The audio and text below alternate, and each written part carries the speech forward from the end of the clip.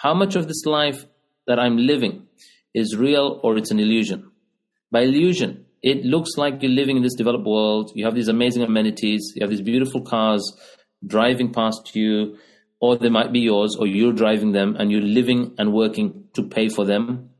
You might want to question, is that my purpose of my life, to pay for that tin on wheels or to pay for that building? Because people go into a job, get a 30-year mortgage and renew it a couple times, and they're going right up to the moment they retire, 65, 70, they're still paying for their home.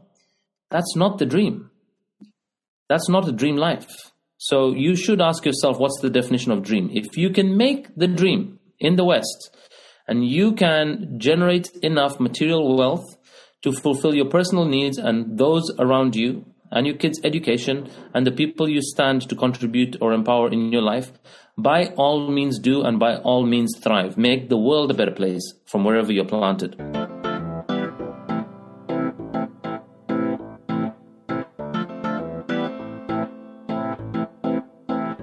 Born and raised in the motherland, chasing a better life. Story of an immigrant. Concrete pastures. Concrete pastures.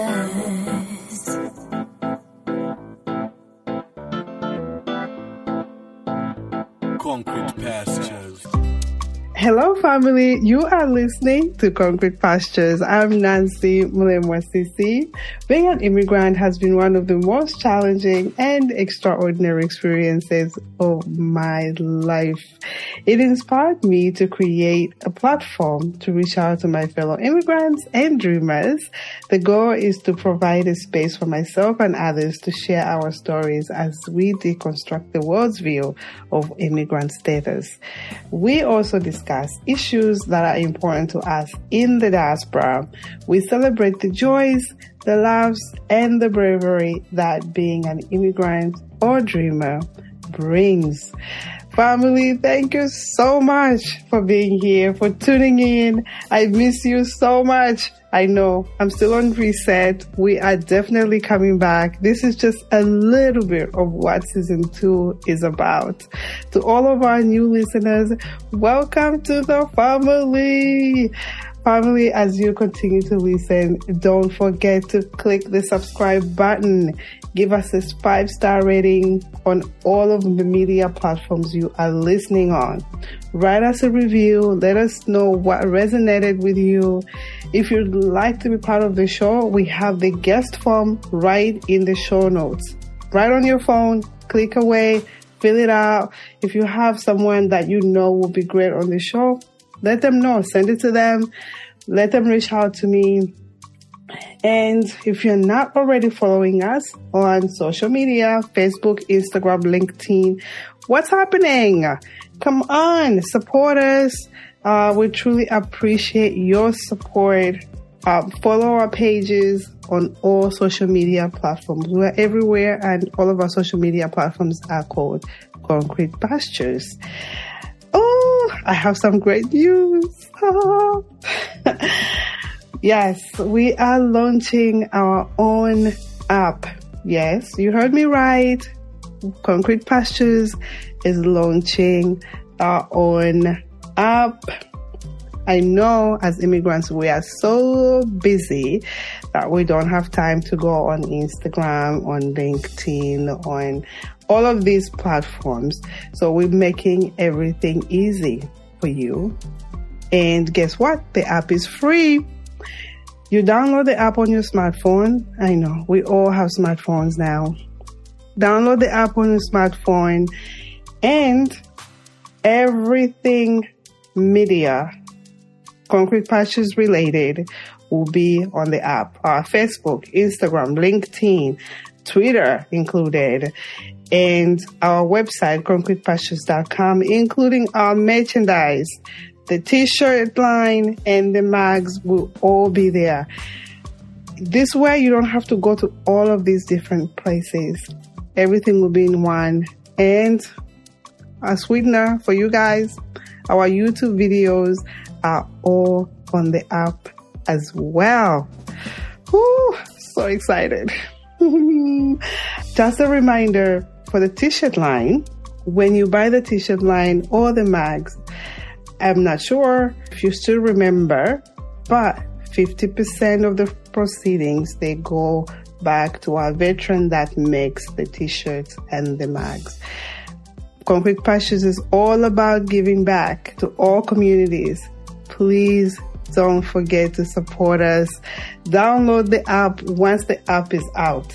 The app is coming out before we launch season 2. So please look out on Facebook, Instagram, LinkedIn, Twitter. We'll be posting it everywhere once we launch the app. It's coming out soon. I'm actually working on it.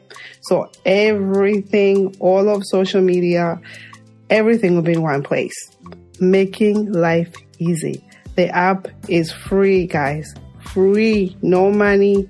Free. So please support us just by downloading it and using it and get inspired through our conversations. A huge thank you to FMG Radio for continuing to give us visibility on their platform. Family, please, let's continue to support them by tuning into fmgradio.com. Okay, why am I back? Ooh, I know. I was on reset. I just had to come in for a little bit. You know, sometimes you have a conversation with someone, you get so inspired. You just want to have someone else listen to hear the story. Not even from you, just I didn't want to retell this story to somebody. I just wanted for all of us. Again, I can't wait to listen to this episode myself one more time. I truly wanted for all of us to be inspired. Let's meet our guest that inspired me. So his name is Ronnie Rich. He's my fellow countryman from Zambia. He's African. He's no stranger to a life of an immigrant family. Ronnie Rich is a well-being coach for executives and corporates, transformational leader, keynote speaker, and the founder of fitbanker.com. Hello, Ronnie. Hey, Nancy. How's it going? Good. I'm excited to have you here. So excited. Awesome. Thank you so much for having me here. Great to be here. Great to, and looking forward to connecting to your listeners, and hopefully they get to connect with me as well. Yes. Like I said, you are from my country, our home country together, not mine. Absolutely. Just, share with us on what it was like in Zambia. Obviously, you and I have different experiences, even though we are from the same place. Just give us a little bit of what it was like and what got you, to leaving. All right. Awesome. So, firstly, thanks for having me here. Really grateful to be here. And I love what you're standing for, about having, especially people from the diaspora, from our Zambian community, go on to find the purpose, to find the passion, to live their dream. It's something I truly believe in, and I truly believe as a well-being coach as well, a big part of well-being is finding your purpose and applying yourself in this world, in a career, in a livelihood where you're applying your natural strengths and you're in your authentic nature. And we can search and search and search and search for our purpose, and we may find it, or sometimes our purpose finds us through certain turn of events. And that's, I think, how I've come across what I do currently for a living. I love what I do for a living, but it wasn't always this case. So I'll kick off telling you about my journey in Zambia. So I grew up in Zambia, in Kitwe, African born. And having grown up in Kitwe, I studied there, went to the convent school there, St. John's Convent, went to Impelembe Secondary School, went to Kalushi Trust School there, and had a great career. Midway through my high school, I decided to do home studies. And so I left the sort of institutional academic place, did a year of tuitions to do my O-levels privately, because amongst a group of friends at the time and members in our community who were doing that, I thought, let's try that to kind of speed up getting to your O-levels. And most of them would tend to go abroad overseas for their further studies. While I'm Zambian, and I'm third generation Zambian, my grandfather moved there when it was Northern Rhodesia. My mum's side, I'm seventh generation African, and they're from East Africa, from Zanzibar. So I'm seventh generation African.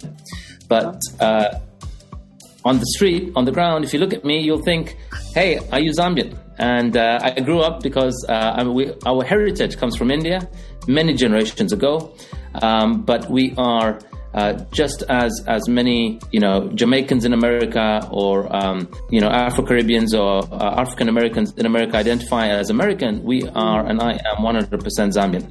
And but because we're of Indian origin, we would have been or experienced life somewhat also as a minority growing up in Zambia.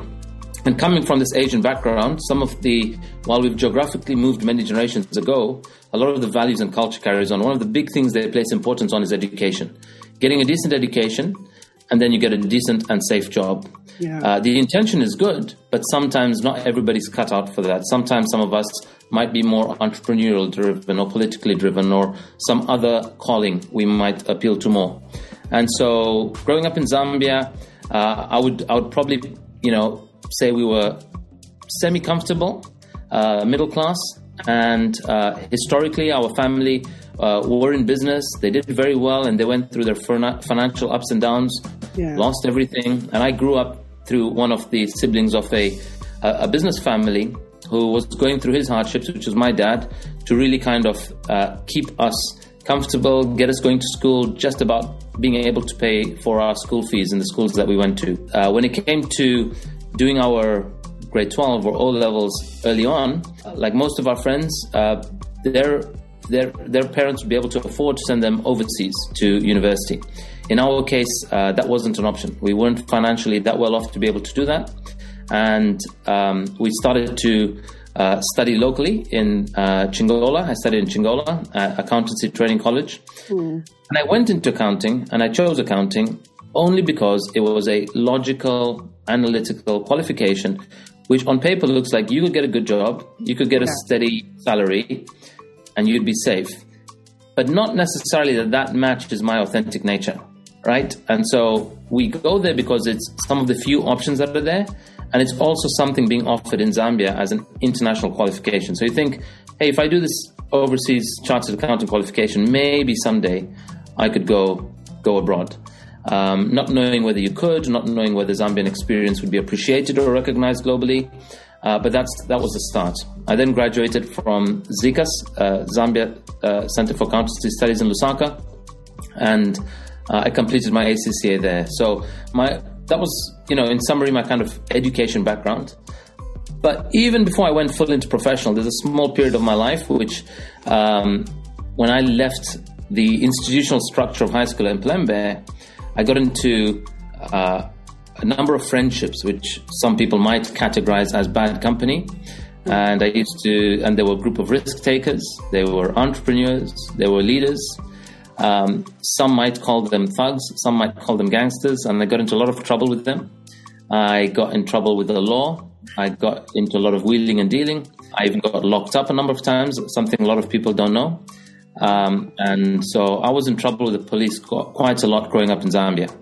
And this is as a teenager, under 18. That was a phase of my life just after I left in Plembe, and while in the midst of doing my accounting studies, all this was kind of going on in the background as well. So I'd part-time attended college, part-time I'd be wheeling dealing, part-time dealing with lawyers in the court and the police system.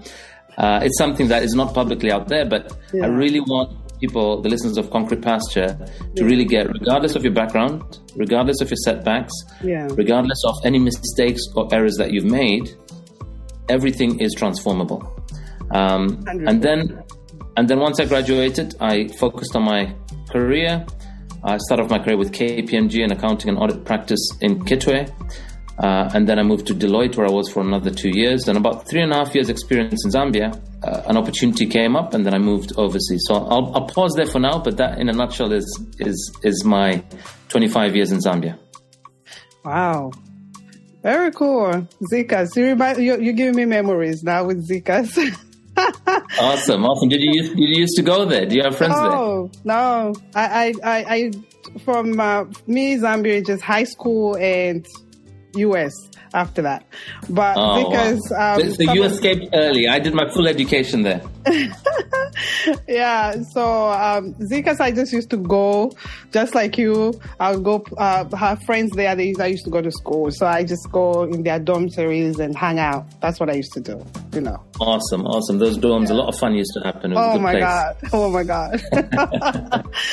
Yeah, but oh goodness, thank you for sharing the part of not so good, the experience that you went through.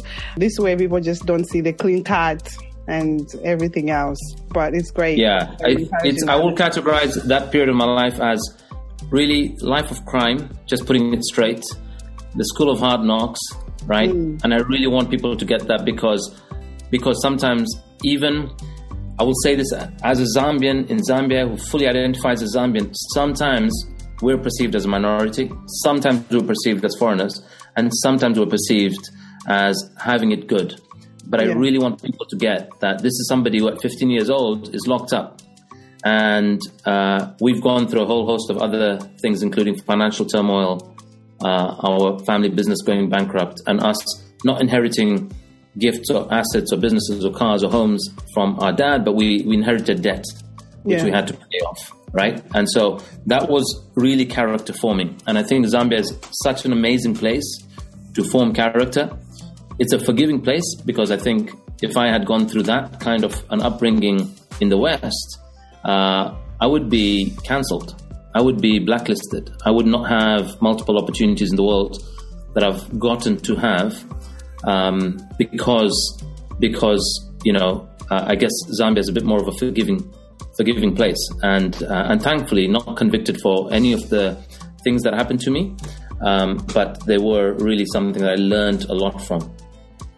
Nice. So when did you come to the UK? So I came to the UK in 2005. I came to a small island called Guernsey, which is a dot in the water that exists between France and the UK, but it's considered part of the Queen's Protectorate. So it's a bit of kind of United Kingdom's islands, right, that exist outside of it.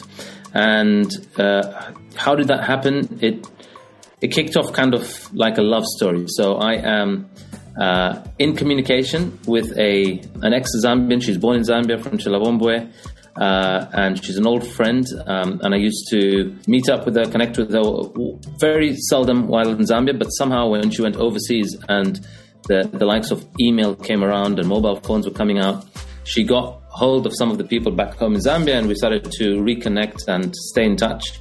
And I started to sort of have a long-distance relationship with her. And after 1 or 2 years, we went to meet in some mutual ground, like South Africa or elsewhere. You know, this relationship was kicking off, and she's based in New Zealand as ex-Zambian, coming from mining town Chilabombo in Mufulira. And I was working professionally in an audit firm, but I was doing some other business on the side. And it reached a point where I was making a bit more money in my business on the side, and I thought, hang on, I need to leave my professional career and go and pursue business. And my girlfriend, who's not my wife, says, no, don't quit. Like, stick to your professional career. You've got chances internationally. That's a great job as a chartered accountant, this, that, the other. And I'm like, no, I don't. Who would want to recruit anybody from Zambia? And she says, look, please send me your CV. Let me put it on a few websites and let me try for you. So she sends a CV to some friends. She puts it on a couple of websites. Within a week, my phone starts ringing and buzzing, and I'm getting recruitment agents calling me from Australia, from New Zealand, from the US, from the UK. And I'm like, how on earth are they interested in Zambia? Like, what experience do we have that will be transferable and apply there? Because I think we underrate ourselves in Zambia. We underrate ourselves in emerging markets. And yet there was a lot of interest. And I got job offers from PwC in New Zealand. I got a job offer from ENY, actual job offer stage. So I'm not just saying there was calls. Yeah. I got, more than a couple dozen calls, job offer from New Zealand, from Australia. And then finally, this guy calls me from Scotland and he says, hey, I've got a job for you. It's still with Deloitte, but it's with Deloitte in this place called Guernsey. I said, it's what? And I'd Google this place and look it up. And there's a small dot in the water called Guernsey, a small rock outside of the UK. And of course, when you go to the website shows you summer pictures of the beach and beach balls and bikinis. And I thought, I could do that island life. But when you land on the island, it is like you're watching and entering a scene. Do you ever remember we grew up watching the Hammer House of Horror? Yes. It was like a scene from there. There's cobble street. It was grey. There was lightning. There was rain. No. And I was like, what have I signed up to? That was what I saw the day I landed. And I was like, geez, where have I wound up? And at the time, when I got a job off in New Zealand where my girlfriend was, she says to me, she goes, Ronnie, this is a straightforward choice. You know, the job off in New Zealand was good. It was close to her, but it was less money than the one in Guernsey. And she goes, it's a very straightforward choice, love or money. And I said, baby, you should have never asked. And I chose money. So I went to Guernsey, which wound up being good. And she ended up coming to visit me in Guernsey. And later on moved to the UK when I moved from the island to mainland London in 2008. So that's how I wound up in Guernsey and then mainland UK. Wow. Shout out to your wife, man. For her patience, okay? Yeah, we were long distance 6 years, so we'd meet up once a year. Whoa. Maybe twice a year. I'll get back to you guys on how you deal with long distance relationships, because how we a lot of our fellow immigrants, yeah. I mean, some of them do have long distance relationships, and you know, it's a big fail. Yeah, and then you need to speak to her then how she trapped me finally, and then we're engaged and married, and now we've got 2 lovely boys, and we're back in Zambia. Ah, lovely, lovely. Oh my gosh. So you got to London, you get the nice job that you wanted, the good paying job. Mm-hmm. How was your experience there? How was it adjusting, aside from raining every day, I guess, and the weather? I think the first 2 things that hit you, the first thing is what I would call shiny object syndrome, which is you've come to the West, everything works, there's Wi-Fi, there's AC, there's coffees and drinks in the office, which those things were kind of luxuries back home when we left. Yes. You know? When we were at KPMG and Deloitte, there was a set time in the morning. At this time, the guy's going to come around and bring you hot drinks. If you're not there at your desk at that time, you miss the hot drink. You know, that's how it was in Zambia. I don't know how, I'm sure it's probably very different now. But going to the UK, you have your own canteen or kitchen, you know, photocopiers, printers, everything is working. Everything is fine. It's a workable structure. We have great Wi-Fi. We're connected to the world. And so from that perspective, you have beautiful glass offices, great location, great views from your offices. And you think, wow, this is a really beautiful place. Like the perception of the environment you've entered makes you look like I'm living that definition of success. This is kind of what I see in the movies of that work culture on Wall Street or in the West. Yeah. But the other thing that surprised me was I came there with some form of imposter syndrome or inferiority complex, thinking, God, like UK has the best of the best. They must recruit from the top universities and top college. They are so advanced. They're so good with technology. They have amazing industry. What would I know? I've come from a town where we audited mines and mining. We did the likes of Mopani or Glencore and KCM or Vedanta mines there and multiple others. But actually, what I was surprised and blown away by is that when you grow up in Zambia and when you get that professional experience, we get a very, very macro perspective when we're working on a company. And also because Zambia or any emerging market in that time didn't have great controls and systems. So when you're an auditor, you actually learn how to test, almost over-test, so you're very diligent in what you do. We have a lot of attention to detail. And when I went to the West, I found people that work in the professional services and audit. The company's so big that they spend years just specializing on learning how to audit, say, your assets, or just to audit your cash, or to audit your liabilities, one section of a company. Whereas we got a very macro experience.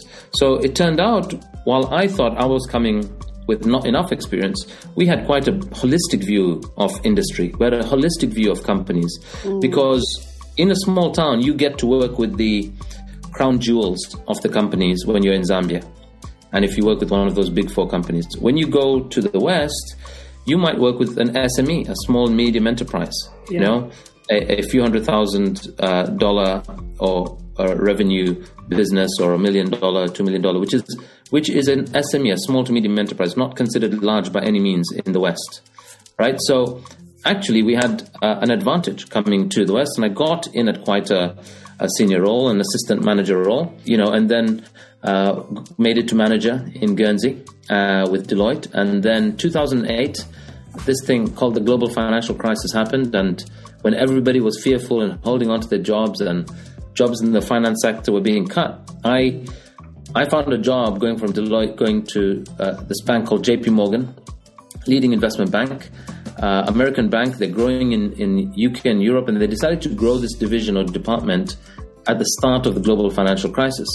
And so I remember leaving Deloitte, and my boss was like, well, good luck to you and all the best. You're brave and a risk taker to be going when right now, the day before that speech, Lehman's Bank went down, and I'm supposed to report on Monday to this new company. And I went for it and had a great 4.5 years with that particular department in JP Morgan. We grew a team through the recession, grew from about, I was employee number 4 or 5 in that division, and we grew it to about 45, 50 people. Nice. We grew across Europe, opening multiple offices. So it gave me a pan-European experience.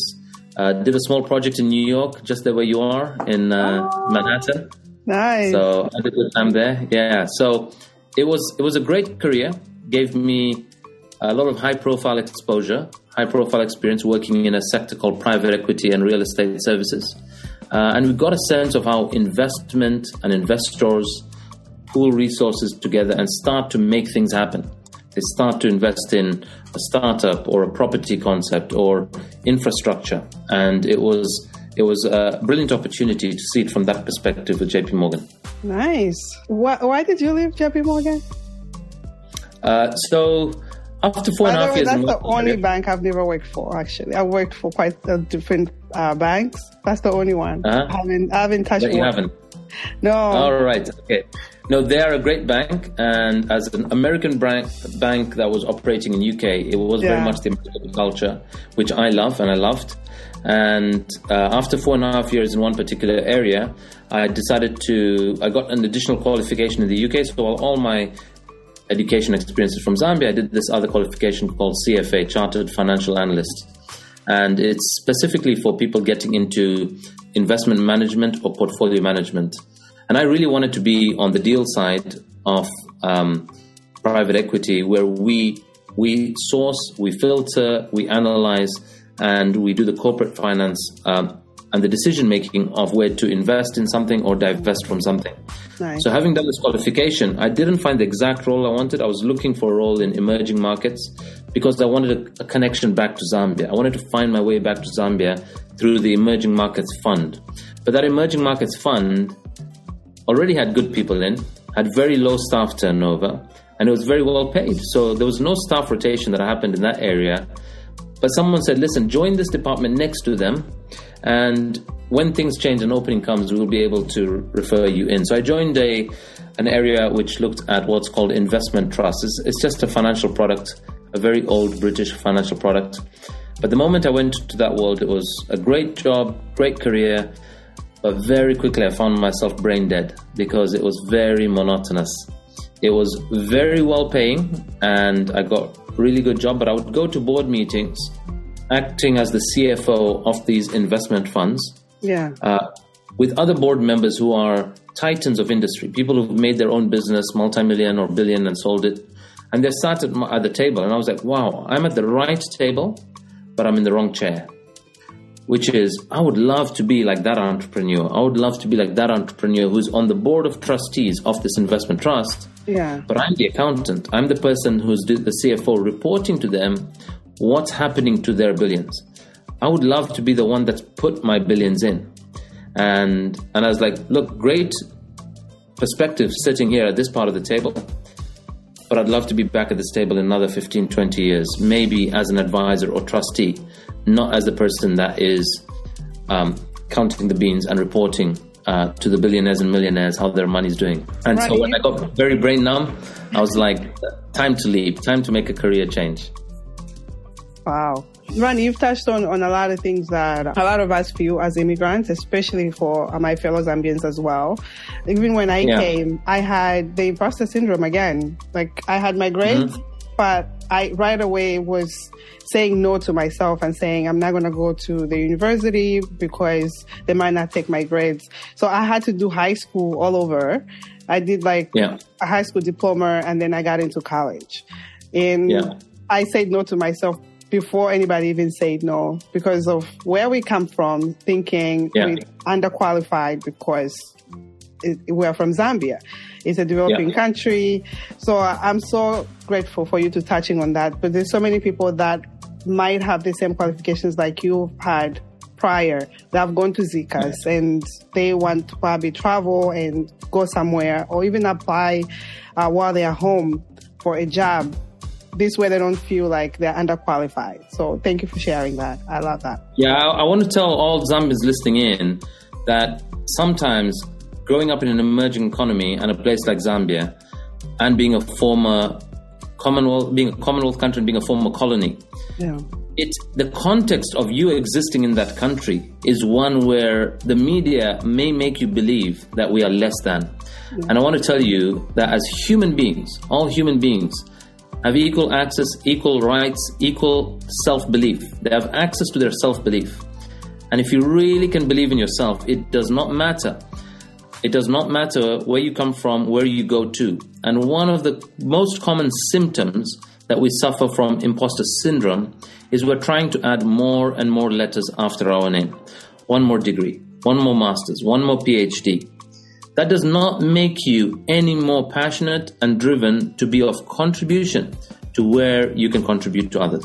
I think beyond qualifications on paper, if you have real heart and passion to say, I want to go into this area and make a difference, and you're clear how what you're doing is benefiting the end user, is benefiting a customer, is benefiting a community member. If you're passionate about uplifting human beings, improving the quality of their life, it doesn't matter what qualification you have. You'll find the role and you'll find that calling that will allow you to uplift that person's life.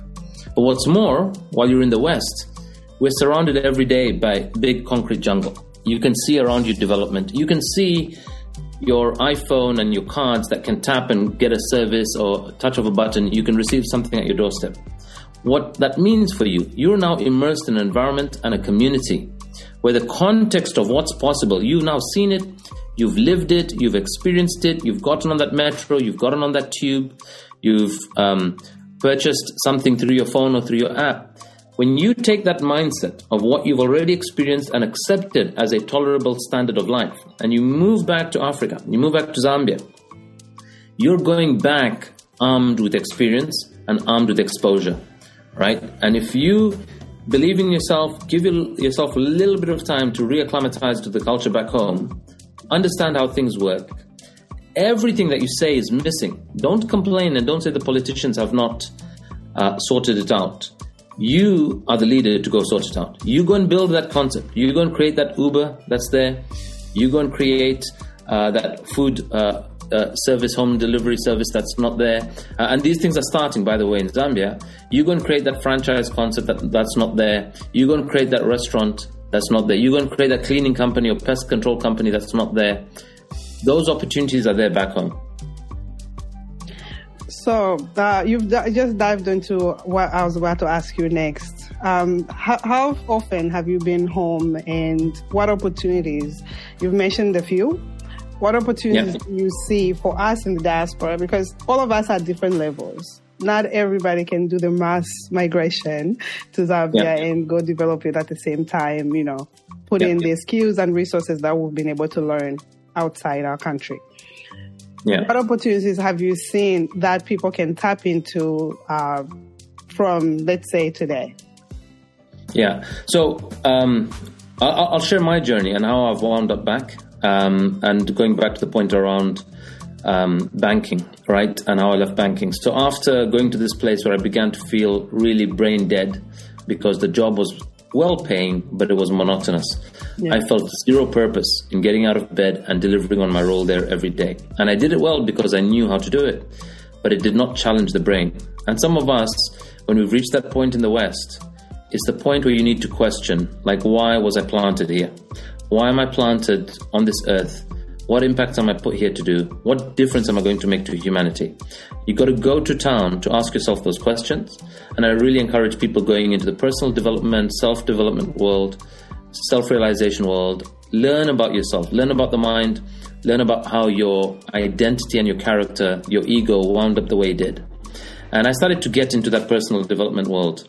And as I got into it, in the last 6 months of my job there, my wife and I was a successful fat banker. I'm 108 kg at the time, 41-inch waist. And we were 9 months married. And at that point, it was my wife's birthday. We'd gone to Edinburgh to celebrate her birthday. And we found out that we were also 3 months pregnant at the time. So the icing on the cake was, wow, we're going to become parents. And I remember thinking, and as I was in that job, wow, what if it's a son? What if it's a girl?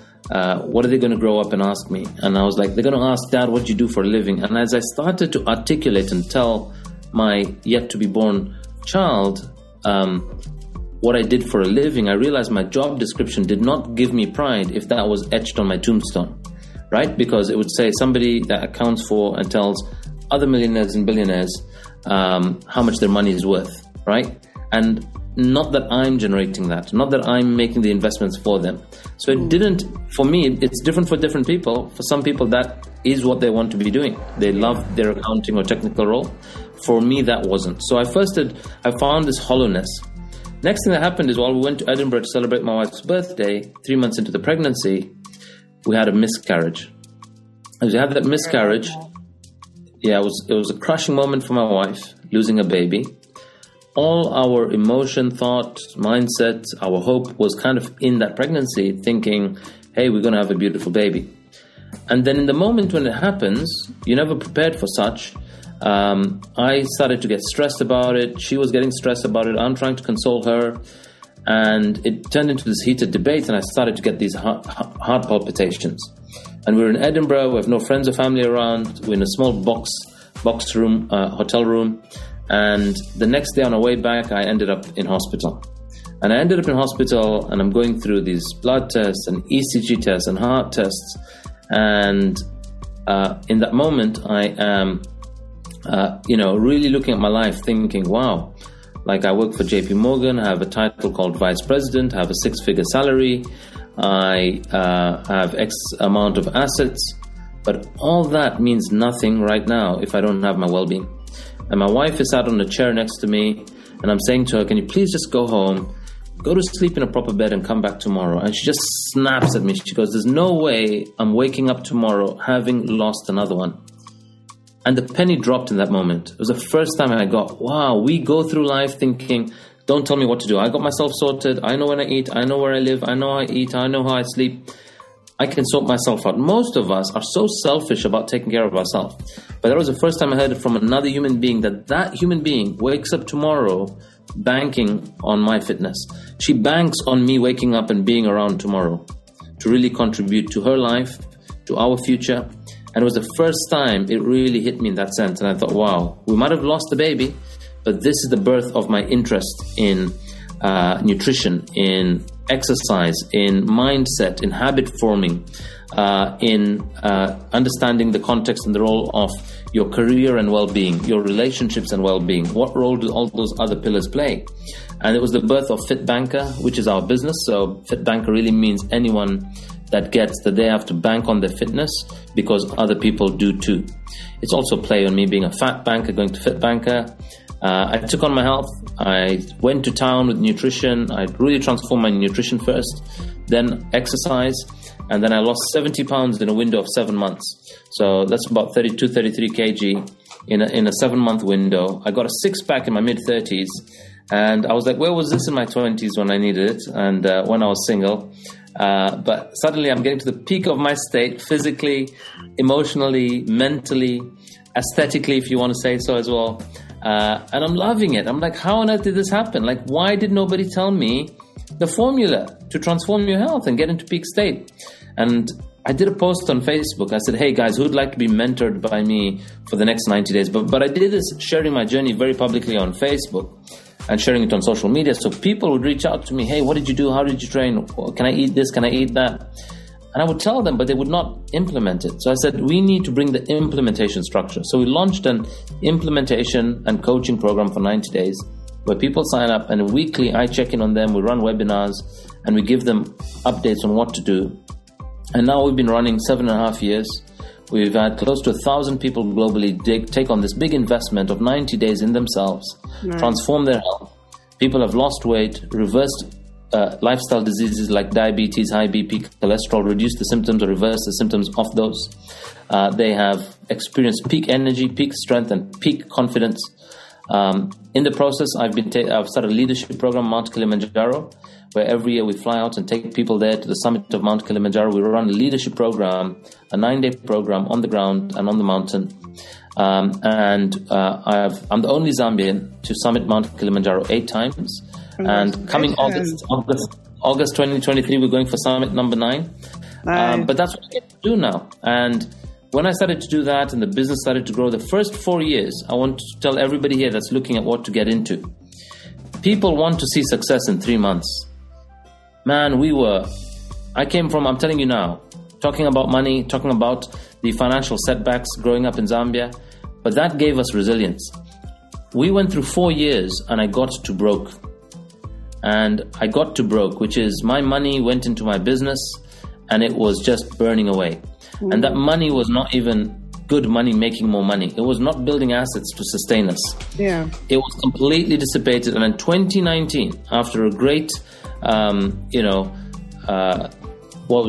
13 years in finance, everything was gone. Everything materially was gone. I don't have a house, don't have a car.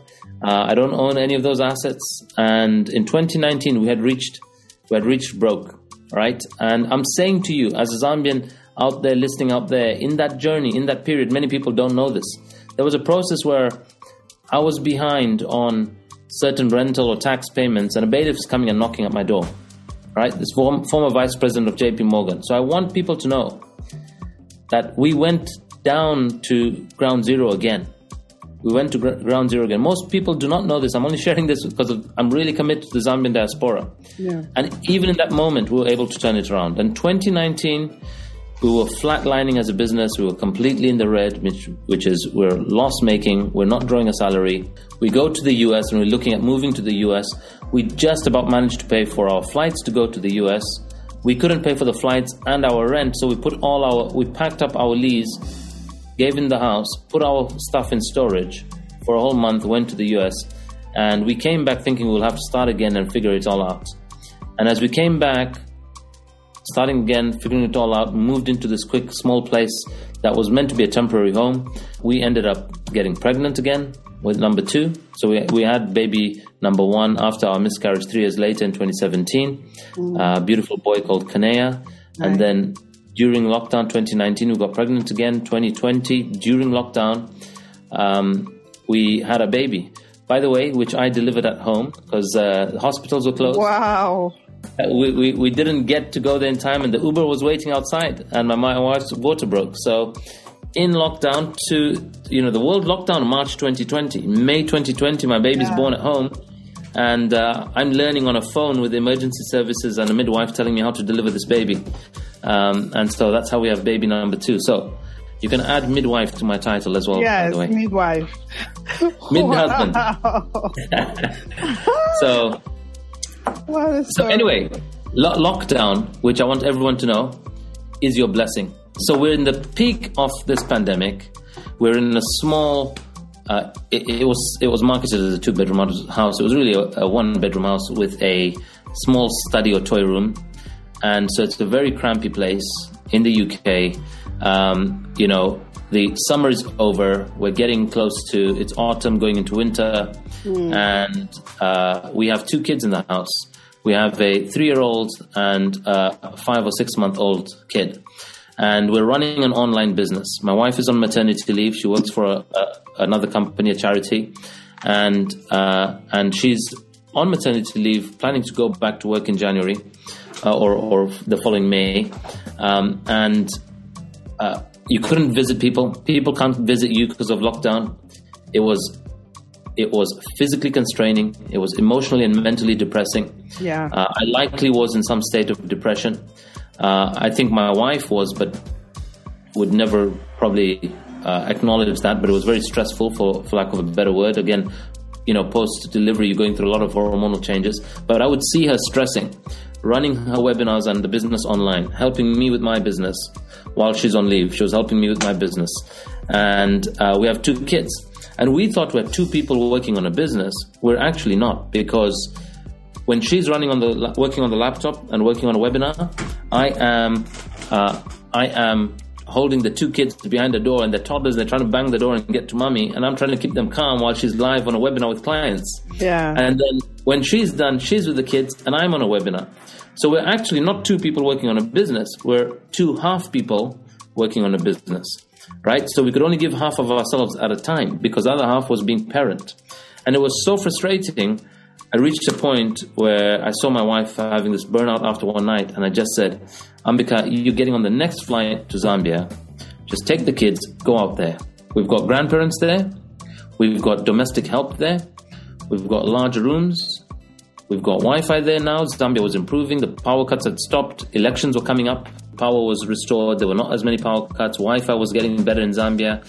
And it's an online business. I said, we do not need to be in this brick building when we can run it from home, and go out there first for a bit. So we booked a 6-week trip to go home. She went out first. I was going later for Kilimanjaro that end of year. And so I went a few weeks later. And as we went out there, the first thing is beautiful weather, beautiful people, lovely families home, so much help that we have around the kids. We are grateful for life there, and that in the West we complain when the politicians have 3 or 4 or 5% unemployment. Countries like Zambia in Africa have 50, 60, 70% unemployed, only 30% or 20% in the formal sector. And so you have an opportunity to make a difference to other people when you get domestic help, when you can get a nanny, and you can afford to pay them something which is a lot less than we spend in the West, right? But it's also a very good salary compared to the minimum wage there. You could give somebody a much better than minimum wage when you go back home and make a difference to another human being and their whole family, right? And it is affordable. And with an online business that we're running, it's a digital product and service we're selling internationally. We don't need to be bound by any geography to any land. You can go back home where there is great power, great infrastructure. You have access to the world. And I think media and media companies and tech companies, the IT space is a great place for us to innovate and take Zambia, but the world forward as well with whatever we're creating, if it's a global product. And after we went there, Zambia was put on red list. And I was like, the universe is giving us signs. We're kind of locked in a country which you cannot fly out of there back to the UK. And so we're paying for rent in the UK. We got extended our stay in Zambia. And I was like, we're so loving the life here. We put the kids in school. And I'm like, baby, why are we going back home? There's nothing to go to the UK for. We don't need to physically be there. We can run this business online and remotely from Zambia. And so, we kind of put our stake in the ground, got a new place there, moved out of mum and dad's, got our own apartment, we're renting it there, and got the kids in school. Got a dog, which you can afford to take care of and feed nicely in Zambia. A lot more affordable than it is in the West. Yeah. And that's now home. So we got 2 kids, one in kindergarten, and the other one is going to grade 1 tomorrow. So there we are. Wow. Where are you guys in Zambia? We're in Kitwe. So we're back in Kitwe. The business is online and it exists globally. But even while I'm in Kitwe, I see so many opportunities for people to come back and take on. And we have a new government. We have the amazing Hakainde Hichilema, and his leadership and what he's done in a year is amazing. It is really being commended and acknowledged and seen by the West. We are seeing a host of things happening. When we reached there, the pound was 33 kwacha to 1 pound. It went up to 36 kwacha, went up to 37, it was going to 39. And after it looked in the 6 weeks before the elections, when it looked like the opposition may win, the currency immediately began to strengthen. And today, it is at about 15 kwacha to a dollar, 16 kwacha to a pound, right? So we're saying that currency has strengthened by more than 100%. It's halved what we were getting. For me, holding on to pound, it's less kwacha I get, compared to when I arrived there. I could take a whole bunch of people out for a meal and I pay for the drinks because it was a few pounds, and the former government tanked the currency. But the new government have made amazing changes, and I hope that the leadership keep well, stay strong, continue this fight against corruption, make the country a safe democracy, because it was turning into a tyranny. And I don't know if you had been back close to the election period. I don't know if you've been back to Zambia recently. I haven't been. I'm looking forward to coming to bring my kids, because my kids haven't met my mom yet. So I'm looking forward to coming to bring my kids. I haven't been. Be sure to bring them, and be sure to come to Kitwe as well. Of course, I'm coming to you guys. I'm coming to visit. Absolutely. I need to come and meet your wife, because absolutely, you should. She's an amazing woman. I gotta meet her. Yeah, definitely.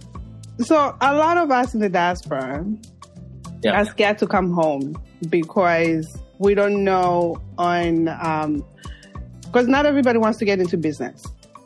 Yeah. For instance, for me, I'm a financial, I'm a manager. I'm a branch manager at a bank here. Mm-hmm. So I would like to transition in the same position. This is something I know. This is my world. I've been in it for a very long time. I want to come back. If I decided to come back, I want to go in the same thing. But there's no jobs available. There's so many people who are in different career paths. But those jobs are not going to be... We're going to add value. Like for me, what I know about banking, the American side of banking can add value to what the Zambian banking is like. Massively. And the thing is, I don't know if there's any open positions, and I feel horrible, speaking for the diaspora, I feel horrible to take jobs away from people that have been, let's say, to Zikas, that have been to university in Zambia. And just me coming just because I have my titles of being in the US, and I do have experience. Yeah. But we feel bad taking those jobs away from people. There's so many people that don't have jobs. I don't know if the president is saying, because I'm not on the ground, I don't know what the president is saying about unemployment. Because I went to a large school, Repidum Institute. There's so many people that went to that school, and I meet them now on Facebook, and a lot of them don't have jobs. Okay. Some do, cool. But a lot of those don't have jobs. Like, what are we doing about those things, and how can people come home and not feel like they're taking over other people's jobs? Okay, cool. So first thing I'll tell you is, what is your passion? Tell me what your passion is. If you could wake up tomorrow doing something you love and money didn't matter, what is it you would do? This right here. This right here. Podcasting is really just like the method of how I deliver the message. It's motivating people, inspiring people, and having people know what's happening with our lives and what has inspired us and what has transpired in our lives as immigrants. This is my passion right here. Okay, cool. So that's the first thing I would want to tell you. And somebody like you who has made that transition is doing that. His name is Aaron Mashano. He started this thing called Tribe Academy. Look him up. Look him up in Zambia. Now, he also went and worked in law firms in Australia, and he made this big leap back. But if this is what you're truly passionate about, I'm big on encouraging people, inspiring people, motivating people to take that leap in pursuing their passion, and starting and pursuing a passion-based or mission-driven organization. So you might not want to lead this organization or start the organization, but you can be part of an existing organization that's doing what you think is your passion, or you think is your side hobby, or you think is your side project. I want you to consider it has potential to be a full-blown business back home. If this is what you like, if you like doing this and creating content that's digital, that can uplift the lives of the listeners, what they listen to. You could be a radio host, you could be a radio DJ, you could be a podcast host, you could be on media, you could be on TV. You could, and there's big funding going into this right now, start your own Netflix show in Africa for Africans by Africans. Right now, these subscription-based media programs are going big in Africa because digital content is being consumed on the continent. They are looking for people that can create great content.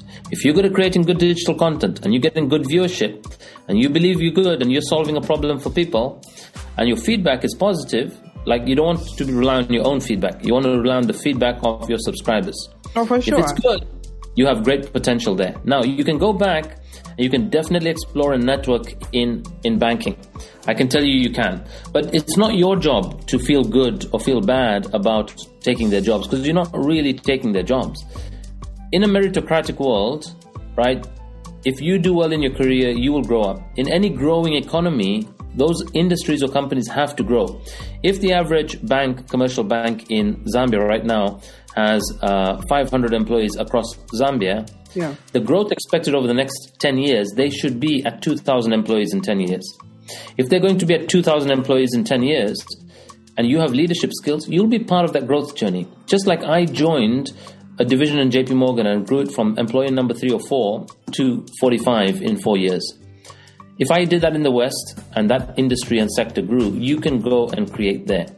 There are multiple other products, things like credit, debit card, mobile payments, ATM options that are not yet saturated in Zambia. And you having that experience or exposure or insight as to, I've seen this work, guys, could be on the strategy team. You might not even be the person that's building all that out. You could just be on the strategy team of the bank that's advising. You won't, it's not your job to feel good or bad of somebody. If they're good, they're going to hold on to their job. You aren't going to be one in, one out. That's a growing population. It's a growing economy. There's space for everyone if you have the abundance mindset. But you can either go, when we were stuck in a career like finance, when I left banking, the only option I saw was another accounting firm. Yeah. I couldn't think of anything else outside what I've been so conditioned to see every day. And I'm saying to you, if you're in banking, you go back to Zambia, the only thing you will see is banking. But I'm saying to you, you could go and get a contract for laying out and rolling out a bunch of building a contract for street lights in a particular town. You could do the garbage collection services because you've experienced the council service there serving you, right? You've experienced good Wi-Fi and you could be a Wi-Fi provider or an ICT provider. This is product and service you've consumed, but you have the communication skills to speak to people, to develop leaders, to hold them accountable, to project manage, to have them complete tasks on time because you've worked in a system and an economy where they honor their word to deliver something by a certain time. And when you go there and you start there, we have somebody who's joined my company. And this somebody, when we were children, we had a maid, a lovely maid who was with us. The son goes to school there, and his likelihood would probably be to step into what his parents did. Yeah. He's now joined our company, and he works with our systems. He works on IT. He's just finished grade 12. He didn't get great grades, but he is doing our Google Sheets. He is operating our software. He is doing system updates. He joins our strategy meetings. His career trajectory is very unique and different to maybe even his siblings might be. Yeah. Right? But I'm getting to alter we as an organization, not I, but our clients that support our business are having this person transform his livelihood. And I'm saying to you, when you have to go home, people are looking for the right move or the safe haven or a backup plan. And I'm saying in Zambia, like we do off the knife edge bridge, when we do bungee, you just jump. All right? You just jump. Okay? So don't think, let me build a safe haven here. Let me first get a house. Let me put my mortgage. That mortgage you're paying for bricks is going to give you mental security thinking I've got a plan B to go back. I'm saying if you have a plan B. That's what they're doing now. Like people are saying go home without a plan B. Take your cash, go back home, start off with $10,000. You have so many things you can start off. If you can save up $10,000, you go back there, start off staying with family like I did, right? And slowly build your way up. There is a lot of opportunity there. And people in the West, we go back home and we keep saying, This country is not changing. We keep saying the leaders are not doing enough. It's because we, the brain boxes, the hard workers, the make things happen, the linchpins, the people that had the audacity to leave the comfort of our home, went to the West and we're building those economies. It's about time we go back and build ours. It's about time we make Zambia and Africa the place where people say, wow, look at the African lifestyle. I'd love to live the African dream. Because most people here watch a lot of Hollywood movies and they think that's the life you're living in the USA. You're not. You're very much hand to mouth. Many people are very much hand to mouth, and they will watch a lot of celebrities, but you're not living the Jay-Z and Beyonce lifestyle if you're not. Mm-hmm. But if you go back home, you can have a phenomenal lifestyle with a lovely home, lovely neighbors, lovely yard, and a pet dog, and you will have amazing quality of life. And I'm saying to you guys, leap from the comfort that is sucking you in the West and go out to your home countries and build those economies. Create the future you want to see them step into. You are the leaders. Well said. I mean, I do have other follow-up questions because I know my community and I do ask, especially the US community, even the UK community, because they do, some of them that actually gotten to know me now, they reach out personally to me and ask questions about the guests. What did they think about this and all of that? So, I mean, I encourage for anybody who's listening, please reach out to Ronnie directly, and I have all his contacts in the show notes. Yeah, we can ask all the questions. He's on the ground in Z, and he can let us know what opportunities, what areas. But I've had a different episode before that I did of homecoming. Homecoming is different for everybody, and there's some that struggled. Like my sister, I'll tell you, she went to London, studied there for 5 years. She did accounting. I encouraged her selfishly. I wanted an excuse to go to London. So I encouraged her to stay. She didn't want to. She's a mommy's baby. She said, I can't stay away from my mom. I already stayed away 5 years. She's home. She did accounting. Now, when looking for employment, she had a hard time finding jobs. She finally got something into auditing. She was doing audit. But then she just realized it was not for her. Yeah. She's into farming now. She does farming. She does phenomenal with farming. But the thing is, she loves it, but it's not for everybody.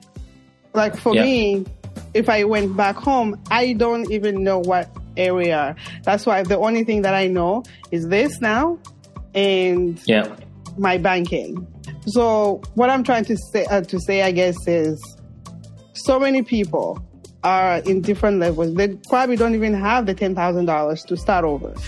Taking a leap is a great idea. It's nice, but not everybody can actually take that leap, because I understand that we need money to come home. Whether you have family or not, we need money somehow to start something. So I don't know what areas exactly or what our president is saying for the diaspora. What is the president saying about the people coming back home? Does he say anything in those lines? Because we're not there. Well, he's going to have a gala dinner later this month in New York. I hope you've got tickets for that. Have you seen that? $500. I can't afford. Oh, we got to find a way for you to make it happen. I would love to go. I really would. My sister sent me the thing, and one of my great listeners actually sent it to me. He's like, "Are you going? Are you going to interview him?" I'm like, "I'd love to interview him. I'd love to sit down with him just to find out what he is thinking about us in the diaspora. We want to come home. We want to contribute. We want to bring our skills, our resources.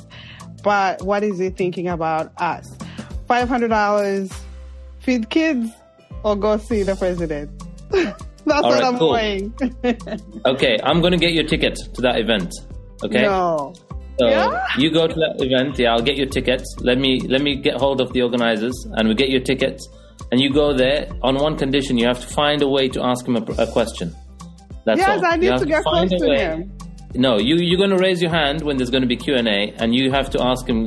You have to do what it takes to find a way to ask a question and ask your questions that you want to ask or anything else related to. I got you. All right. I Okay. got you. So I have a you group just got to chat. make it happen. I'll even ask my group chat and ask them what questions they have, and we'll ask them because people want to All right. know. And let's get hold of the organizers. Let me get that link. Let's see if they'll give us any best deal. Otherwise, we'll get you whatever ticket is available. So that's first thing. Okay. Second thing, what is the president doing? I really want you to tell you his campaign was Bali will fix it. The real slogan, the real campaign slogan was Bali will fix. The real slogan and tagline is Bali and I will fix it. So we have to come home with that mindset. He's creating the environment that's optimal for us to make a difference. He's creating an environment that is conducive for us to start something and not be at the effect of corruption or jarabos or some other bullies out there in the system, right? He's doing a lot to do that, from reducing, the way the traffic police are a constant stress on you when you're just driving around town, and they're trying to stop you and fine you for something, or to getting stuff done in councils, getting stuff done with local mines. A few things that are going to happen is the two big mines in the Copper Belt are going to soon have international investors. That is soon going to be confirmed and finalized. There will be a spike in employment there. Right there, you're not going to land the job while you're in the US. If I'm an HR person in Zambia, and I hear you applying from the UK versus somebody in Zambia I could give an opportunity to, I'm going to go for the person that can show up on Monday morning, right? Because I don't know whether you can actually let go of what you've got going on there. You might be making $2,000, $3,000 a month to show up for a job there, which might give you $1,200 a month or $1,000 a month or $500 a month in Zambia. And you might think that's not enough. But I'm saying to you, $500 a month in Zambia might give you a much better quality of life and more opportunity to save than a $2,000 job in the West, as an example, right? So that's the first thing. Secondly is remotely, we can't see the opportunities of what they will do for us if we're not there in the right place in the right moment to receive that opportunity. So he's big on creating cooperatives, and these cooperatives are where you would come together with other members, form a cooperative, create a constitution with this cooperative, and then that cooperative allows you to partner with an international investor or a local investor that has the capital to say, go and start a particular mining license, or go and start a mine supply company, or go into agriculture. And it's very big on promoting agriculture. We have the potential. IT companies, tech companies. You don't have to be an IT person. Like, I'm not an IT person, but I'm running a digital product or service. You could run a program where you could train people to start their digital podcast, right? Because you've got the experience. You understand the systems, you understand the recording, you understand the few gadgets. You don't need a lot of capital for that. Right? I'm saying to my business, this business kind of started without any money going into it, because I put a link for people to book tickets to be coached by me for the next 90 days. So they first signed up before I even paid the guy that did our website. I got revenue in before I put any money in. I got revenue out of this business, and we've grown it since, right? I take people up Mount Kilimanjaro. They're paying me for a service where I have to show up. Believe you me, you can be in Zambia, you can run hiking groups or walking groups or trekking companies and take people around to get into healthy habits and activities back home. There are a few things where bank interest rates are being pressured to come down because we've strengthened our currency so much, and the commercial rates are now coming down at what you can borrow, right? So that as an opportunity is there. But we can't see what we can't see when we're geographically far away. And when you're on the ground, your network is your net worth. We'll say that again. Your network is your net worth. In Zambia that we know someone who knows someone who knows someone in that company, in that bank, in that mine, who can assist us with that issue in council, and can do so in a manner where they do it legally, where they do it fairly, and they're doing it because they see you're a good provider, you're a good supplier, you're a well-intended consultant or contractor or employee of another organization. So if you want to find a job somewhere there, you have to just have that internal willingness, right? And you will know somebody who knows somebody who knows somebody. So that's my invite to you, is to really, and to anybody else that's listening in, you might come home with nothing in terms of material wealth, but if you have network, your network is your net worth, right? And if people are in the US and they've been waiting for their green card or they've got their passport now, if you think that's your insurance policy, good, you got your insurance policy. Leave, go home, get the real green card, which is the Zambian passport, you know, and make it happen back home. Because for the next 10 years, we have a unique opportunity under a very new leadership that's getting a lot of international support, specifically from the West and from the likes of China and India, to boost that economy. We are going to go through a boom while the rest of the West, I can tell you now, over the next 4 or 5 years, is going into a recession. And we are going to boom. We're going to boom because we have a very conducive environment for that. We have new leadership. And if we're willing to grow internally first as a country, there isn't much stopping us where we can create that product or service to serve our fellow local countryman and woman. So my invitation to anybody that's thinking is come out. The one thing I would say not to do, I don't think it works too well in Zambia, don't start sending $2,000 a month to your bururu back home to buy that piece of land or that plot. Don't do that. You come with the cash yourself and do it, unless it's your father, unless it's your mother who is buying that plot of land and they're doing it for you and they've got good due diligence. So you've gone through some professional service to get the due diligence. Otherwise, you'll come home thinking you own a farm or a piece of land just to find nothing. Your friend's driving a nice Beamer or a Mercedes, which is depreciating in value. So don't do that. You come, you build, you find network. For the first 6 months, you might not have something. And you might say, that bloody Ronnie guy, I heard him on this podcast and I packed up today when I heard that thing and left. And look at him, I'm broke. Well, I want you all to know I also went to broke. And after broke, you can't go any lower. What can only happen is you turn around. And when the going gets tough, that's when the Zambian toughness in you is going to get you going harder. And you can make it. And that's what I want people to believe in their dream and uplifting that country. No, I love that. Well said. I mean, if anyone is not sold, I just don't know. I am sold. I just gotta pack up and pack up. 10 years from now, you're going to thank me. Yeah. And your daughters will have an amazing quality of life. Yeah. And they have a greater statistical chance of making it on a Zambia Olympic sports team in Zambia than they do in the US. Yeah. No, it's really good stuff. So much. I can't wait to meet the president just so I can hear also from him, because we have been waiting to hear from him as well. I even wanted to reach out. I reached out to the ambassador here because, I mean, they hear directly from him as well.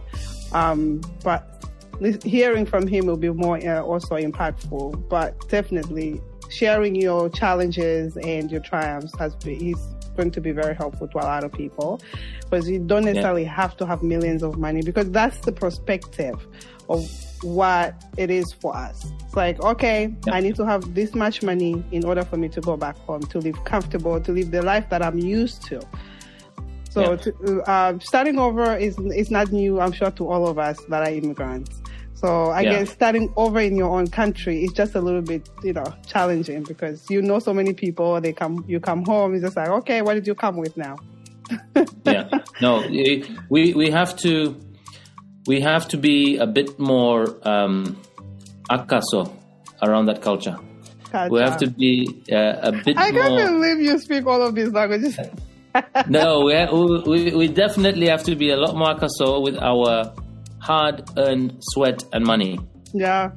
We in the Bible it tells us to give. Culturally, there's a very big giving culture in Zambia, but you have to use the oxygen mask approach when you go back home, which is first put on your oxygen mask before you try to put on for another. Yeah. So you have to really hold on to your assets till you've allowed your money to make money for you. However small you go with, if it dissipates, if it disappears, we can start afresh. Yeah. But don't expect to have a theoretical plan in the West, come on the ground and implement it. Won't work that way. Yeah. You have to really have your ear to the ground. You have to be connected to the people. You have to understand when you call a plumber or get something sorted at home, it doesn't happen as seamlessly as it is in the West. And you're going to have to reacclimatize. It's a new altitude. Get used to back home. Practice gratitude for being back home and how much that country has given you and provided you. Yeah. Don't get fed up too quick. And patiently we build. Patiently we're going to build and create an amazing new Z. I'm taking a page of one of my girlfriend's book. She wants to start doing 5 months in the US, 5 months in New York, 5 months in California, and then 2 months in Ghana. She's married to a Ghanaian brother of ours. But I want to do 5 months in Zambia, 5 months here, and then 2 months in SA. Because it feels like home for me in South Africa for some reason. All right, awesome. Yeah. How does a person prepare to climb the Mount Kilimanjaro? I want to do that one day, maybe. Sure. So Kilimanjaro, what we do is not just a climb, it's a leadership program. It's an 11-day program, 9 full days of which are on the ground, and then there's your arrival and your departure day, which makes it 11 calendar days. But basically, I went there first in 2014. I went there for somebody who was doing a project for a particular charity. Mm-hmm. And he asked me to help him with the marketing. And after I started helping with the marketing, he says, "Oh, by the way, you're one of the people climbing." And I was like, "Oh, am I?" And I was 103 kg at the time. I was a big guy. I didn't know what a mountain was. I didn't know how tall Mount Kilimanjaro was. I didn't know what kind of preparation or training you need and how long it will take. In my mind, I thought, I'll take 15 years to train, and when I'm 50, I'll go for it. But actually, within 9 months after saying yes to this guy, I'm on the mountain. And I'm on this mountain, and when I was coming down, there was a part of the mountain I come down, and you look out and you see this pathway of rocks going into the cloud, and the porters are carrying a heavy load on their head, and they're overtaking you, and they're taking all your tents and luggage and the campsite stuff to the next camp. And you see these people walking into the clouds, and they disappear. And I was like, wow, this is like the highway to heaven, except that you don't have to die to get there. And I was like, such a beautiful sight. And I got emotional, I got teary-eyed, and the first person I could think of was my dad. And I was like, I would love my dad to see this. And, what good deed have I done? What karma do I have that I get to experience this on the mountain? Yeah. And I was like, I need to find somebody that can take my dad and has the safety, the comfort, the luxury that somebody at his age can enjoy. And I started to look around, and I didn't find any provider that did a sort of program that he could go on. And then after the first summit, we found a lot of people.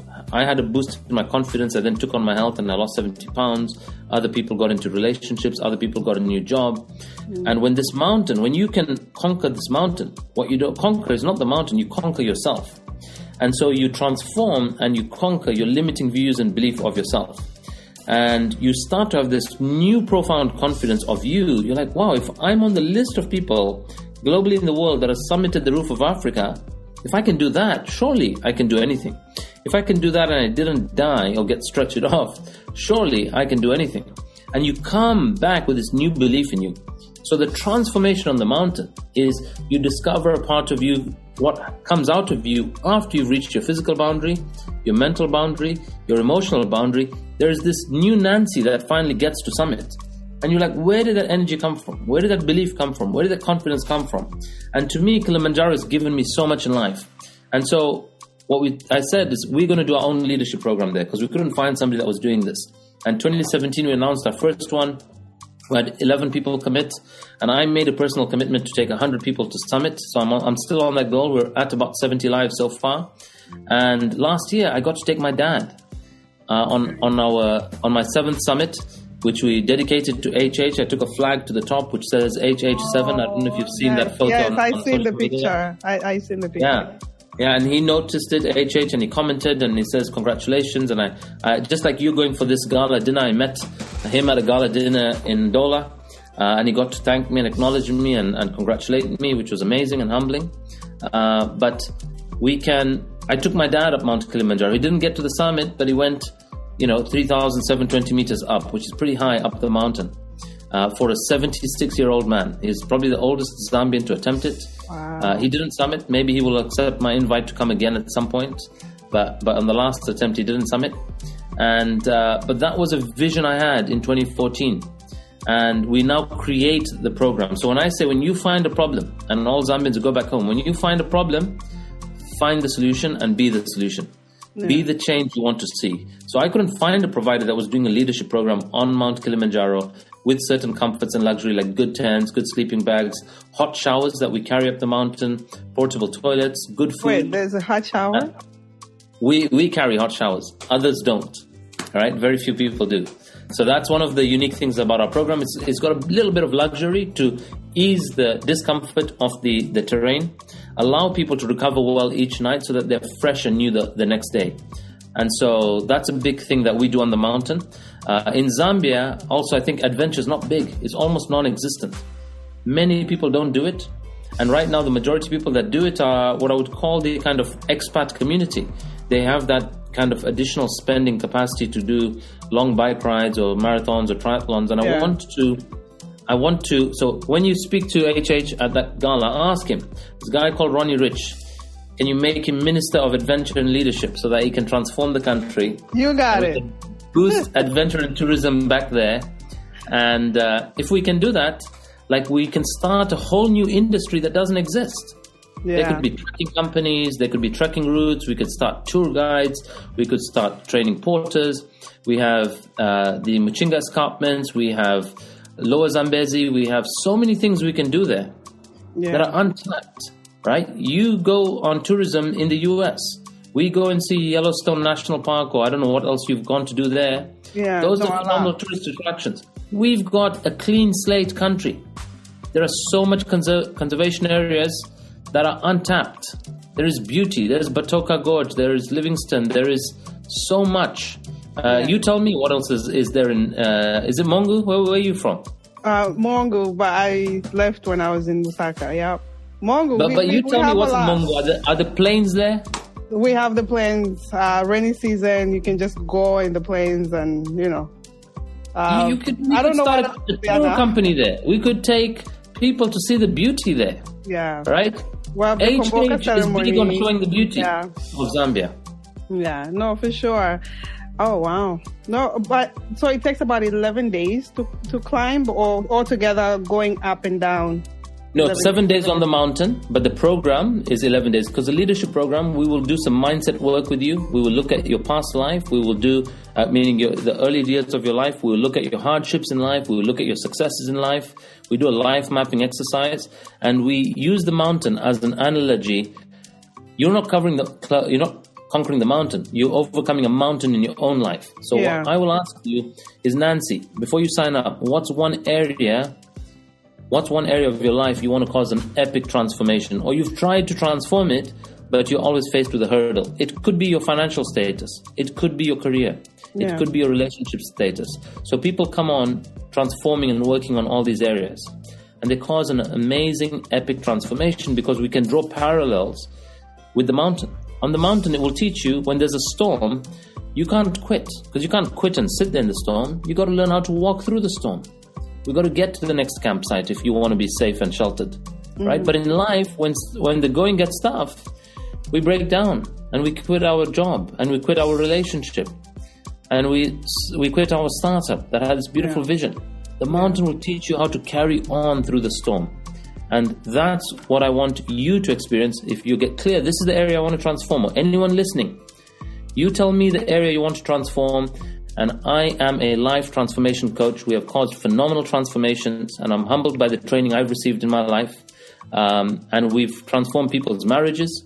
We've transformed people's self-confidence. We've transformed people's education status.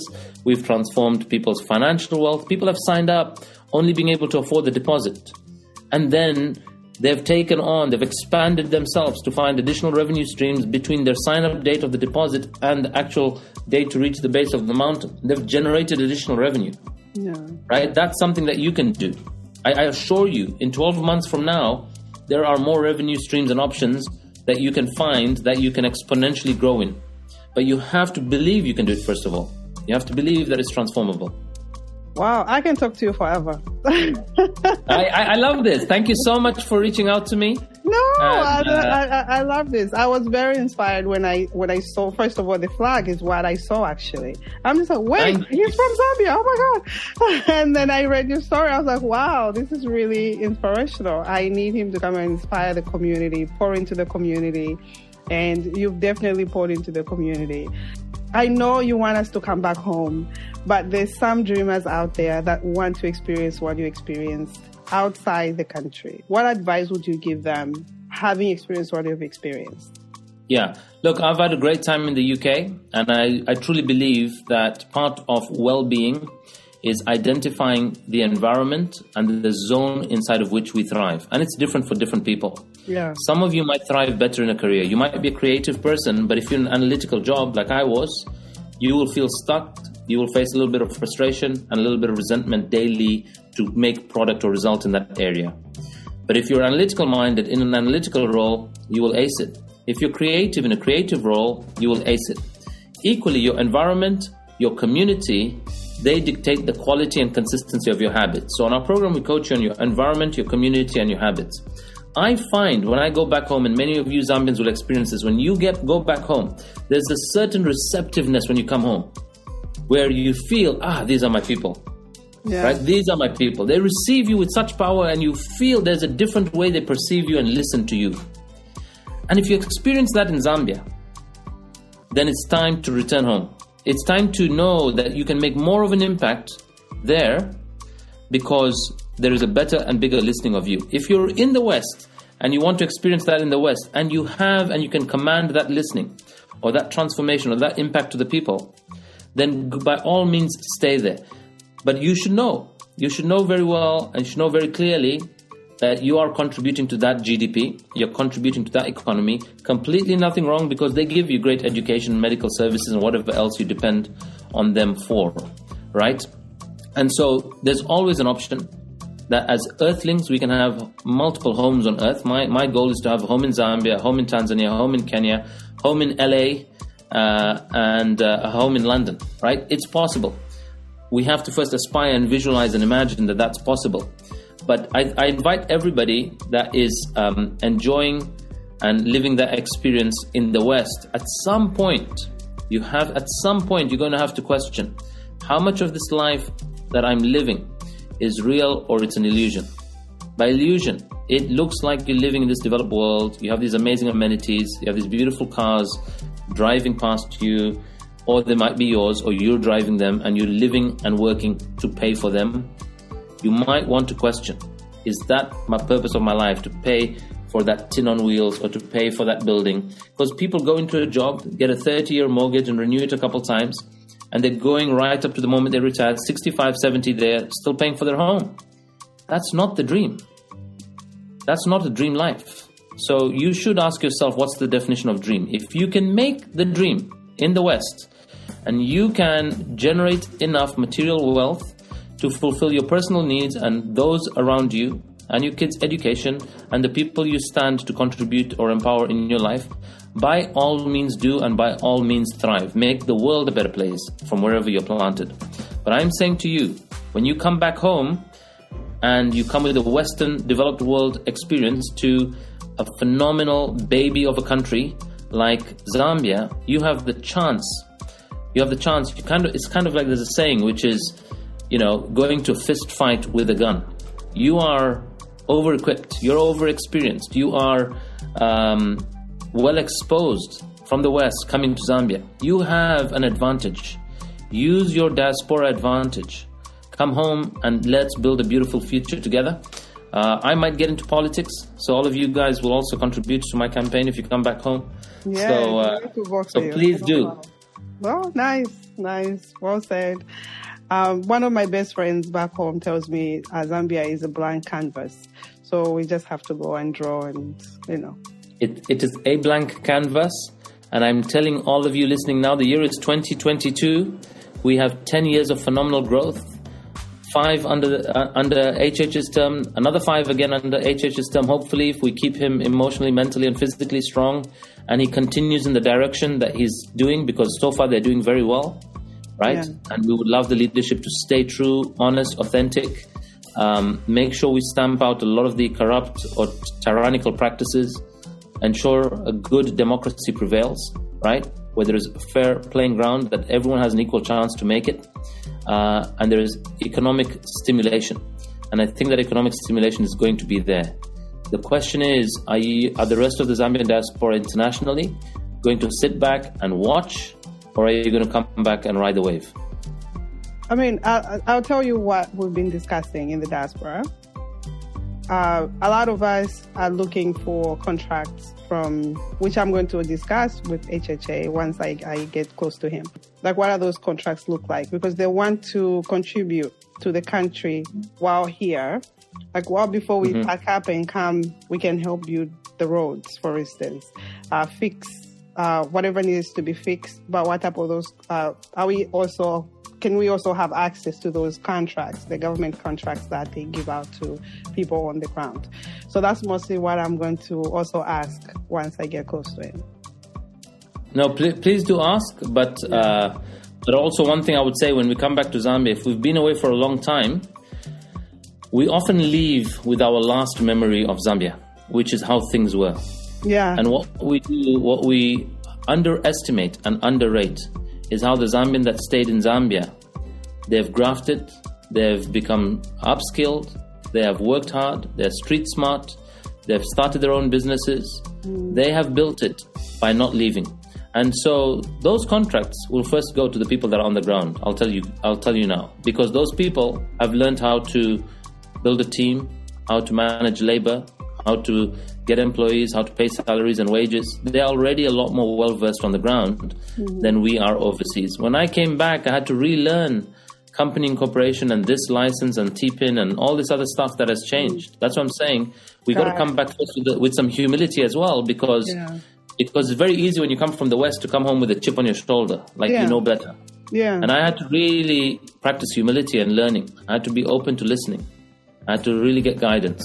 I knew the level of life I wanted, and we got our own place and flat and standard of living and life. And at the same time, I have to ask people to say, hey, can you help me with this? Who's the contact for this? How do I sort this out? We've got to ask people on the ground. We've got to give respect to the people that have stayed the time there, because they are well versed, they're well networked, they have made a lot of money themselves. So that country is rich, and it's getting richer, and they would not promise people overseas. I don't think they would, but please do. Because I don't think it's fair. I don't think it's fair, but also, we're still Zambians. I have... The only thing I can see is collaborations and cooperatives, because a co-op initiative is very big in Kenya. It's called SACCOs. These co-ops, where they put money pooled together. This pool of money is like a private equity fund. It can then go and buy a piece of land. It can then start a farming project. What they're now doing is they've started to export avocados and other vegetables. I've got direct access. We are trying to emulate that. We are trying to emulate that. But again, it's more of people signing up and putting in money together. But again, because COVID happened, people are now trying to build. People lost a lot of jobs. People are getting back, and then now fuel is up. We're going down a little bit now, but a lot of our fellow immigrants, some of them are truck drivers, so some people are not truck driving because they're not paying as much like before. So many factors. I'm telling you, if you're a truck driver in the West, please don't go back to Zambia thinking of becoming a truck driver. Go back to Zambia thinking of starting a trucking company, employing truck drivers. I'm really telling you that. You've come with the experience of how you completed timesheets, managed logistics, reported deliveries, took on order and offloading notes of whatever the goods you were taking from A to B. You could go back and start that whole company, and you could get funding for that from a commercial bank, and you will get supported in that manner. But even the Zambian bank and the local Zambian politician wants to see, have you come back and put your stake in the ground? Yeah. Or are you a flying tourist in Zambia? Because now when you go back in Zambia, you're a tourist. Till you put a stake in the ground. Well, what motivates you? What gets you up? I'm sure you have a lot.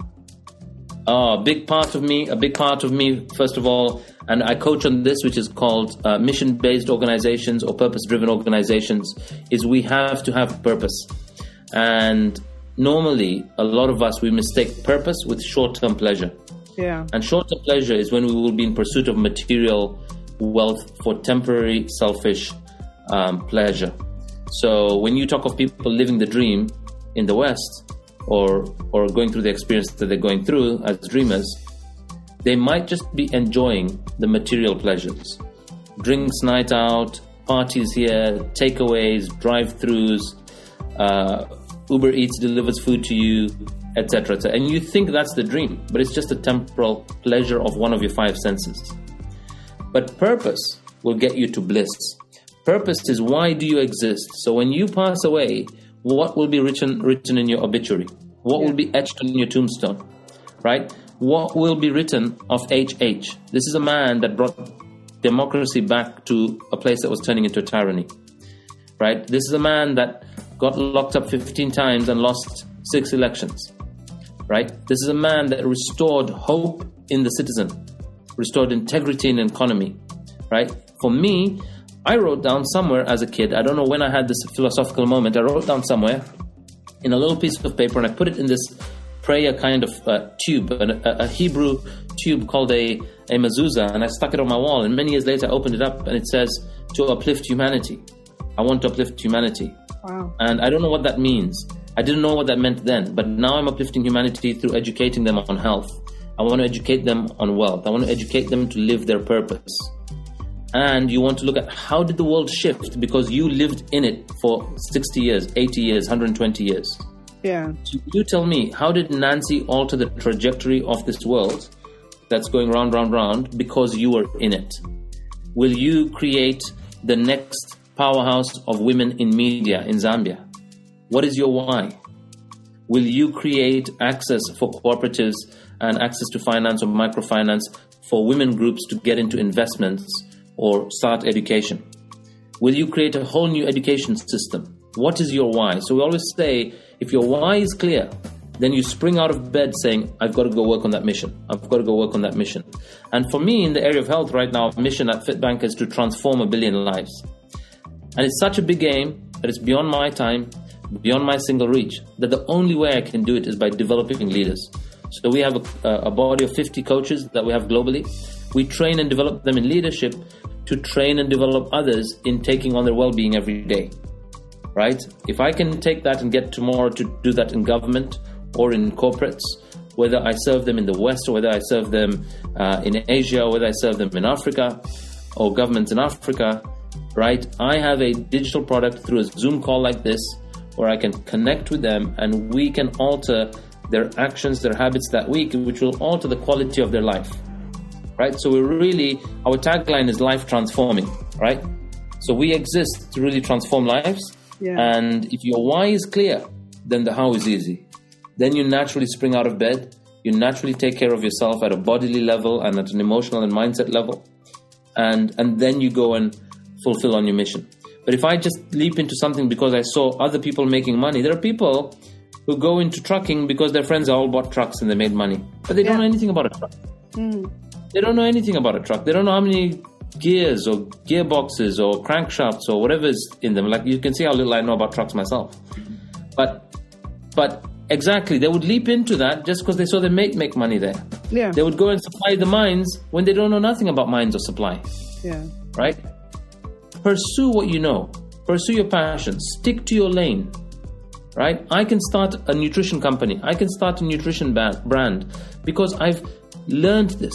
Even though I've trained as an accountant, even though I worked in banking, my heart is more passionate about human well-being, optimizing the human potential, right? So that why is so clear for me. It gives me direction every day on what to do. Nice. All right. Last question. Have you found your concrete pastures? at this point? Have I found my concrete pasture? There are probably... I'm at the beginning of the concrete pasture, which is we are growing Fit Banker as a business. We are serving hundreds of thousands of people globally. And we are, what I would love to do, next two things I am flirting with as an idea that I would like to get into. One is to launch a nutrition and supplement brand so that we start to give, one thing I found going back home in Zambia, there's poor nutrition labeling and there are very few healthy food choices. I want people to have healthier drinks, low sugar, and better snacks and supplements that would work for everyone, from the youth to the middle age to the elderly. So one thing is to go into a healthy snack and nutrition company. The second thing is, like I spoke earlier about politics, is I'm exploring going into politics. And I'm going into politics because I think it will allow me to have a good outreach to the Zambian population, to alter our perception of what is success and what is, living a life where we are uplifting each other. I'm part of many friends and communities that I went to school with and grew up with. Their life is Monday to Friday. And on Friday, you find all the WhatsApp messages to say, hey, it's Friday, and their memes of drinking. And that's not the purpose of life, to just get wasted every week. Yeah. Right? Some people will take their whole salary and plant it into alcohol, something we actually inherited from colonialists. That's not who we were, right? It was your excess money is being put back into the economy. Mostly, a lot of it was going into alcohol. And alcoholism is not even labeled alcoholism back home. It's so part of the daily culture and routine that we think it's not a problem. It's just so socially accepted. A moderate amount, once in a while, is okay if it allows you to relax, unwind, and have a good time. Yeah. But it is so ingrained into how we spend our salary every month in Zambia. And if I was in a political post or a government post and got into politics, we could change behavior to make us a healthier and truly happier nation, and therefore wealthier nation. So I'm thinking Minister of Health? Minister of Health, maybe. Minister of Tourism initially, maybe. Okay. And we got options. and let's see what goes beyond that. But for the next few years, we're backing the current government in our intent, in our emotion, in our speech, in our messaging, like we are here. Nice. And I hope people appreciate democracy, which is when we voted somebody in, we put them in office. Now let's back them. Let's not waste time fighting them. Yeah. Right? Let's bring back what Kenneth Kaunda said, which was one Zambia, one nation. Let's not divide ourselves based on tribalism or color or language. Yeah. Let's really get one Zambia, one nation. And we've got a phenomenal country to build and make a global imprint of Zambians globally as well. Lovely.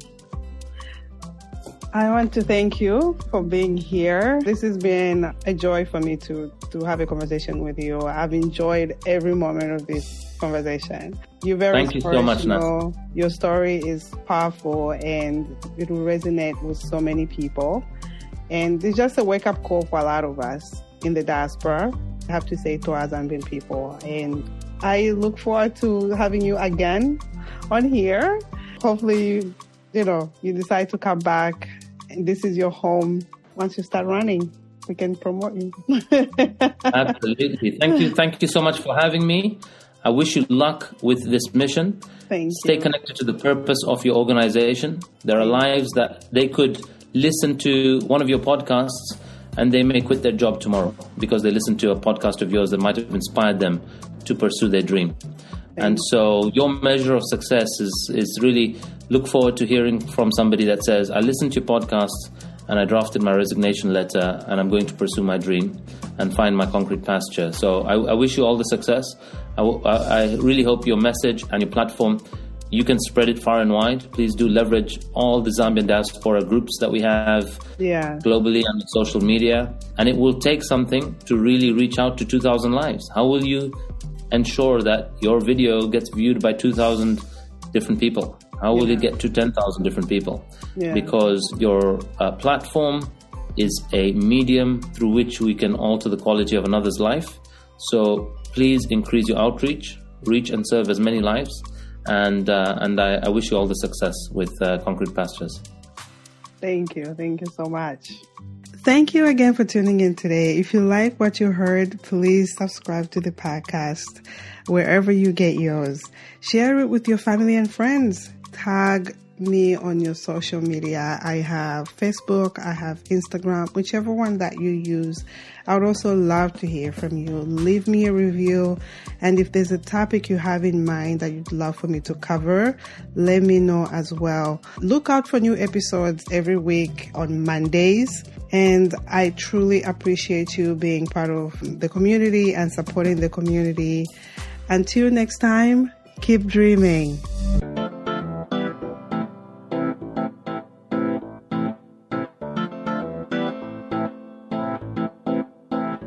Born and raised in the motherland, chasing a better life. Story of an immigrant. Concrete pastures. Concrete pastures.